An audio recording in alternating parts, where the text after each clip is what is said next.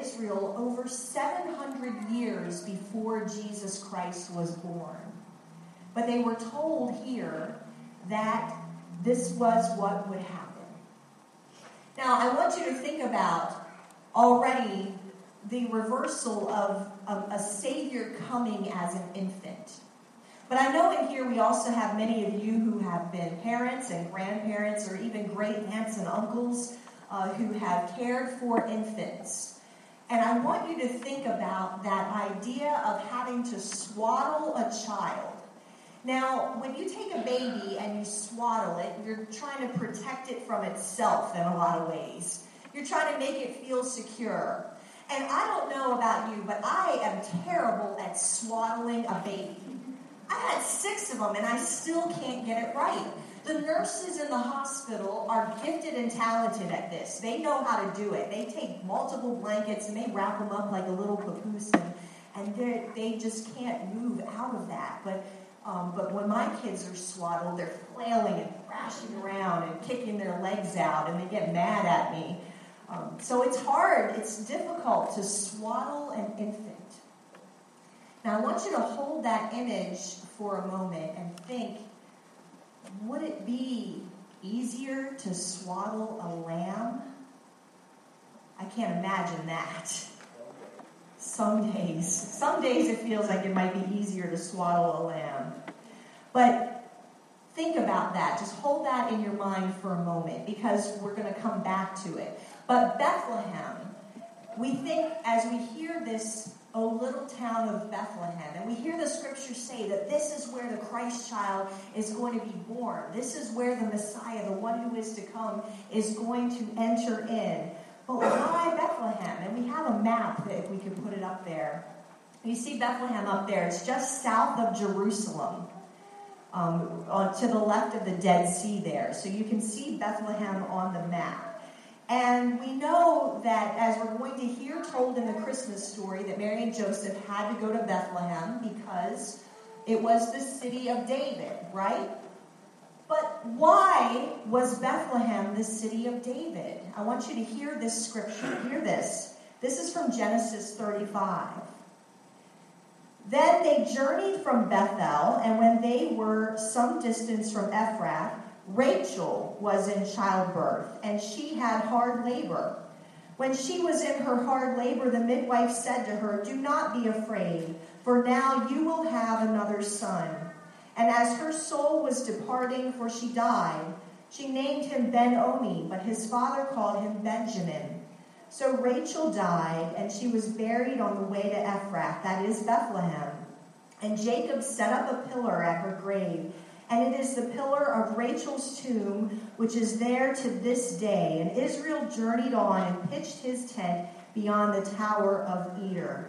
Now, let's pause for a moment there. Rachel is the mother of all she's one of the mothers that bore the children of Israel. Her sons were Joseph, Joseph of the amazing Technicolor Dreamcoat, that Joseph from Scripture, and then Benjamin. And so when her husband Jacob, when she died, she was buried in Bethlehem.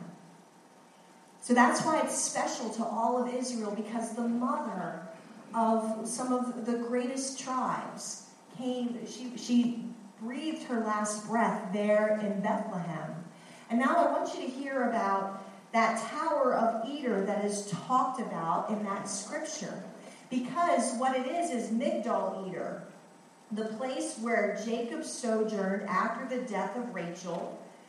And other Christian sources identify it as the shepherd's field. It's about 1.5 miles east of Bethlehem. So look at the map there and think about 1.5 miles east of that. Now, here's what you need to know. It's also 3 miles south of the Jerusalem temple. And the shepherds there, there are going to be lots of shepherds coming up in our children's program. But the shepherds there, they would have these holding pins for all of the lambs. And at the bottom of this tower, when the lambs were born, the shepherd would reach in and they would swaddle the lambs and lay them where? In a manger. to keep them beautiful, to keep them unblemished.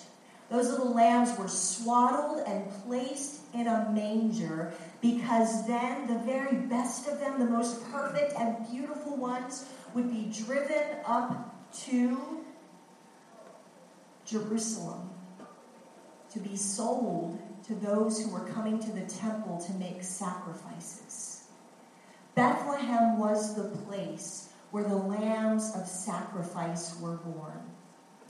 And when we think about who Jesus Christ, this babe child, swaddled and laid in a manger, who Jesus Christ would become, the Lamb of God, the perfect, unblemished sacrifice given for all of our sins, as he is born in that place, just like all of the other lambs that were brought before God as a sacrifice.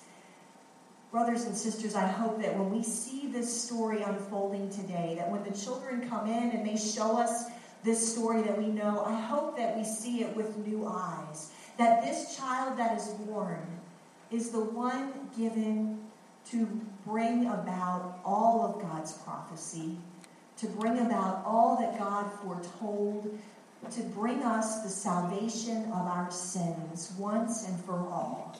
This Christ child is the Lamb of Bethlehem and the Lamb who has brought us all redemption. May we come today seeing him new and knowing that all our hopes and fears of all the years are met in this Christ child tonight and this morning. And so as we invite our children to come forward to present us with this story, may we see it through the eyes of this Lamb of God. Amen.